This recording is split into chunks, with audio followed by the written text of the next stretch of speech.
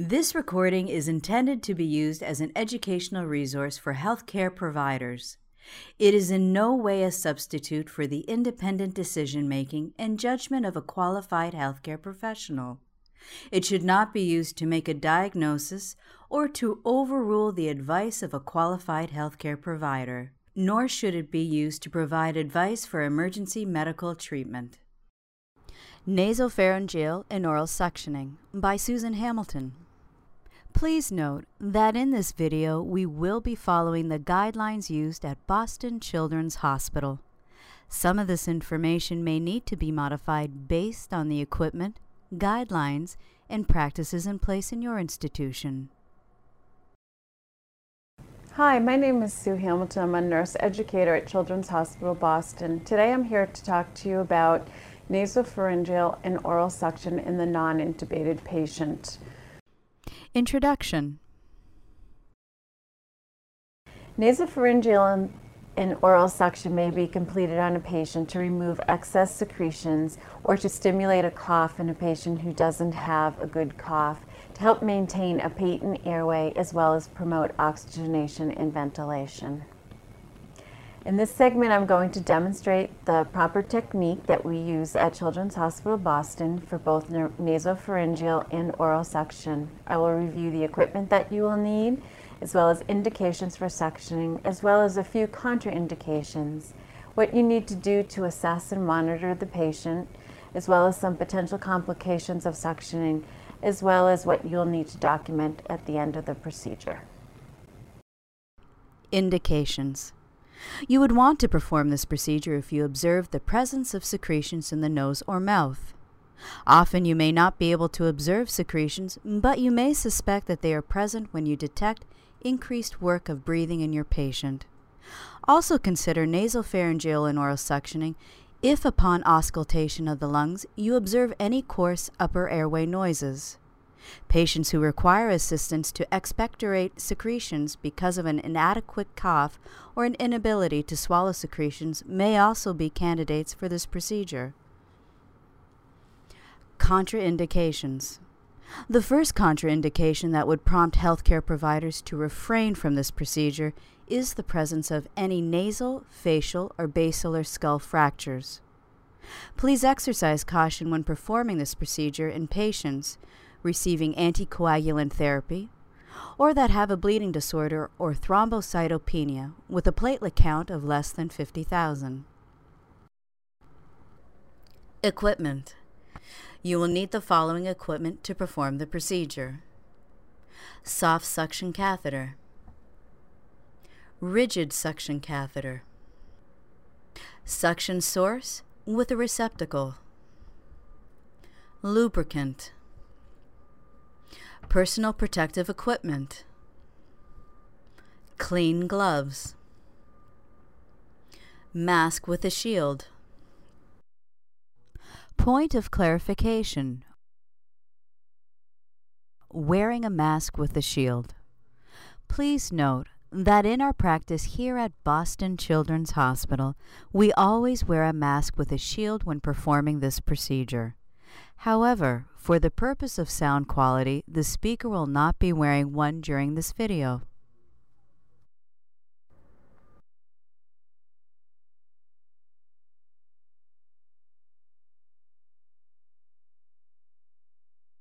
Procedure: nasopharyngeal suctioning. I am now going to demonstrate the procedure for nasopharyngeal suction. Before I begin, though, I'm going to start by preparing the patient. For a small infant, if there's a parent available in the room, I'll ask the parent if they want to be present for the procedure to help the baby through it. For older children, you should prepare them for what you're going to do, and if they're old enough, they can help participate by either counting down or doing something else that will make them feel more comfortable. Always want to make sure that the baby or the child's head of the bed is up at 30 degrees, as well as make sure that you have oxygen nearby in case the patient has any complications, and have your suction source ready.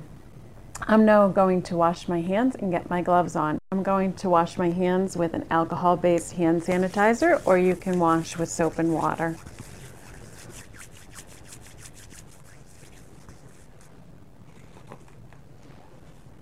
Nasopharyngeal suction is generally a clean procedure, but you could use sterile gloves as well. I'm going to go ahead and use a size 5-6 soft suction catheter to suction this baby. You might use a larger catheter such as an 8, 10, or 12, depending on the size of your patient. Point of clarification. Choosing an appropriately sized catheter. It is important to select the appropriately sized catheter for your patient based on the size of his or her nares. The catheter should be 1/3 the size of the opening of the nair. This will allow the catheter to be large enough to remove secretions, but not so large as to obstruct the airway. I'm going to remove my catheter and keep the tip clean until I put it into the patient's nose. I'm going to hook up my suction to the catheter, and I'm going to test the suction to make sure that it's not too high. That's just right.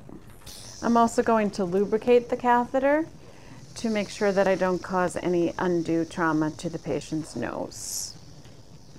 I'm going to get ready. I'm going to have the patient prepared, and I'm just going to hold on to this baby's head a little bit just so that the baby doesn't try to wiggle away from me. And before I start, I'm going to measure from the baby's nose to ear to get an approximation of how deep I'm going to suction on this baby. And that's about at the 10 mark. And then I'm going to prepare, if a parent is with the child, prepare the parent as well as the child. I'm just going to hold on to this baby's head just so that the baby doesn't shake their head and try to avoid the suctioning. I'm going to gently insert the catheter without any suction applied. I'm going to put the catheter in, and if I need to, I'll twist the catheter just a little bit to help it go down. I'm going to get to about that 10 mark. And then I'm going to apply suction and continuously apply suction as I remove the catheter. As I remove the catheter, I want to note the color and consistency of the secretions and whether there's any odor. Point of clarification. Duration of suctioning. Please note that you should limit each suction to 3 to 6 seconds. I'm going to give the patient a rest period of about 30 seconds to recover from this nasal suction before I begin to suction again. If the patient didn't cough, you might want to try to go in the other nair, or maybe go just a teeny bit deeper to stimulate a cough if the patient in fact is able to cough for you. I'm going to go down one more time now.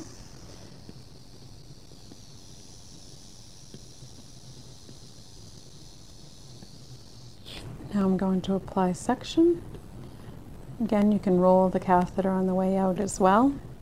I'm going to examine the secretions. I'm going to monitor my patient and see how my patient has responded to that procedure. Procedure: oral suctioning. I'm now going to review the procedure for oral suction. You may do oral suction after you've nasopharyngeal suctioned a patient, or you may just do oral suction alone. I've already done my hand hygiene and put on my gloves, and I've already prepared the patient. So again, you want to choose a catheter. In the smaller child, you may stay with a soft catheter, or in a larger patient, you may decide to go to a more rigid catheter that will be better for getting more thick oral secretions. Again, you want to make sure that the suction is not too high to not cause any trauma to the mucosa of the mouth. For oral suction, again, if the patient is non-cooperative, you may just need to gently guide their head to keep them from trying to move their head away from you. Just go ahead and apply the suction into the side of the mouth and apply suction, and then go around to the other side. Try to get under the tongue and a little bit up over the tongue, and try to get any pooled secretions in the back of the throat. Do remember to take care in a patient who has a strong gag reflex or has just been fed, due to you don't want them to gag and then vomit any feeds that may still be in the stomach. Complications. The complications that you may observe include laryngospasm, bronchospasm, a change in vital signs including a decrease in oxygen saturation, trauma or edema to the oral or nasal mucosa, excessive coughing or a gag response with a risk for vomiting and aspiration, patient pain or discomfort. Please note that you may or may not observe any of these complications during or following this procedure. I encourage you to monitor your patient closely for signs or symptoms of complications and to be prepared to manage them, which includes having the necessary equipment available to treat the complications should any arise. Assessment and monitoring. First of all, it is important to monitor the patient's vital signs, including oxygen saturation. You will also want to auscultate lung sounds as well as observe the patient's work of breathing before, during, and after the procedure. Finally, you will want to assess the patient's comfort during the procedure. Documentation. Following nasopharyngeal and oral suctioning, you should document the following information in the patient's medical record: the indication for the procedure, the date and time of the procedure, the characteristics of the secretions including amount, color, consistency, and odor, the vital signs before, during, and after procedure, the resolution or persistence of the reason for suctioning, the patient's comfort during the procedure, and any adverse outcomes. That concludes our section on nasopharyngeal and oral suction of the non-intubated patient. This recording is a production of OPENPediatrics, a free and open access resource for pediatric clinicians worldwide. For more pediatric care materials or to join our global community, please visit our website at openpediatrics.org.